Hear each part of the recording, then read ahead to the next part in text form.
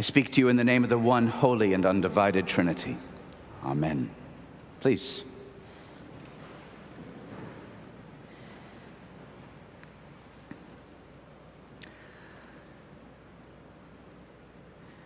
Perichoresis. Perichoresis, from the Greek peri and horeo, make space for or contain.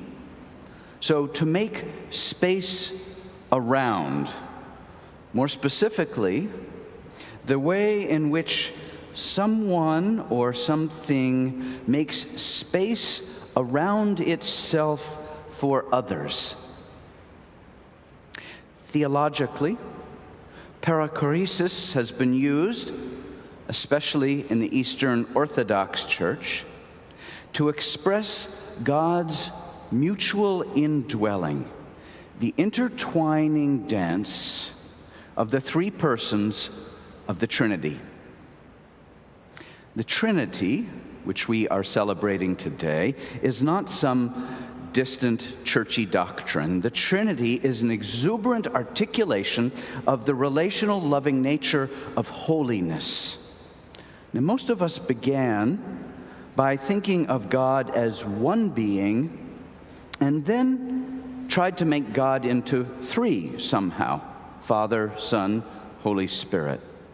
Well, I want to follow the church fathers of the 4th century and to start with the three. Says Franciscan Richard Rohr, when we start with the three, we realize God is perfect giving and perfect receiving, which makes communion, or extravagant generosity, or humble receptivity, or unhindered dialogue, the very names and ways of God's being. Then we know God as the deepest flow of life itself, relationship itself. It's not that a static divine being decides to love, but love is the very nature and shape of divine being. Says Rohr, God is a centrifugal force flowing outward and then centripetally drawing all things back into itself. Well, fascinating as it may be for some to strive and attain to a full understanding of the meaning of the Trinity, I find myself drawn toward the mystery, toward the relational, communal, accessible nature of the God we know in Christ through the testimony of the Spirit.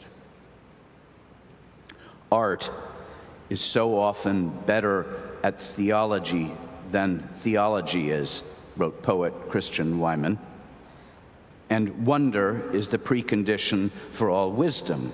So, I invite you to join me in wonder and ask, is there some way for me, for us, to participate, to awaken, to join in this dance of the Trinity, in this perichoresis?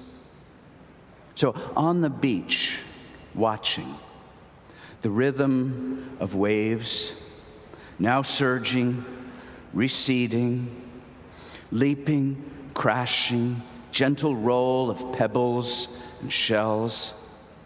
The sandpipers run, fro and to, then lift as one and alight beyond. A ways out, the fin of a dolphin breaks the surface, disappears, prompts me to wonder of the life beneath, beyond what my eye can see. Is there some way for me to participate, to join that dance? Or at a party, a wedding, perhaps, the dance is in full swing. I rise from the table, ready.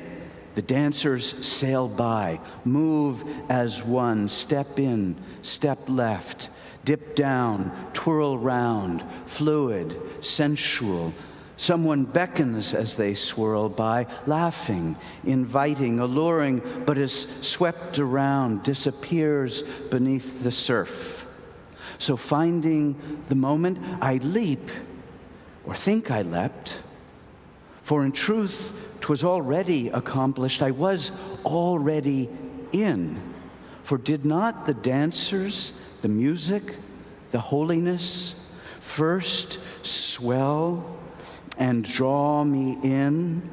The waves lure me, the pipers and the salt air, the moon or the grace irresistible, the love of those around, the whispering breath of the Spirit.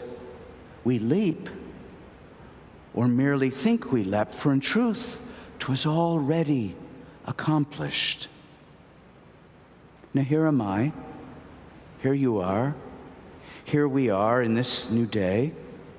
We have our lives today, our blessings and our giftedness, our fears and wounds, our victories, our losses and our loves, our fierce convictions, our hearts spilling over, our hopes and dreams. Today, perhaps we feel renewed, blessed with clarity, courage, a way forward. And today, perhaps we feel bewildered, worn down, seeking comfort, a loving hug. Today, perhaps the path is clear, or today, perhaps we can see only enough, at least enough, thank God, to take the next step. Today, perhaps we know less than when we first began, still pensive, uncertain if or how or when to leap, toward what or toward whom. Even so, here am I, here you are. Here we are alive, blessed to live and breathe with one another in this moment. It is enough. It is more than enough. It is an abundance, a lavish outpouring. The dancing Trinity swirls within, around, beneath, and before us.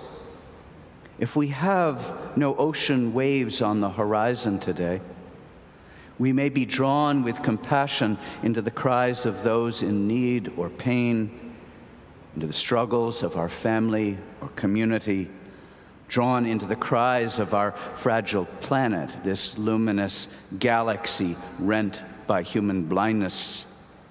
Says theologian Kelly Brown Douglas, if we breathe, then we have no excuse for not conspiring with God to create a more just future where all God's people can be free from that which would indeed deny their very sacred breath of life.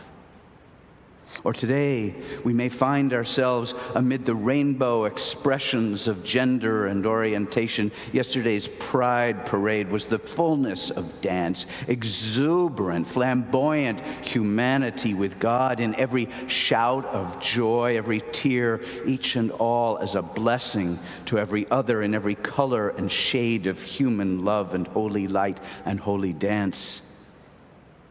We were indeed created in communion, by communion, for communion. This is what it means in the beginning of the book of Genesis. We are created in the image and likeness of God. This is what it means at the end. Go forth and baptize. Go forth and live in the name of the Holy Trinity.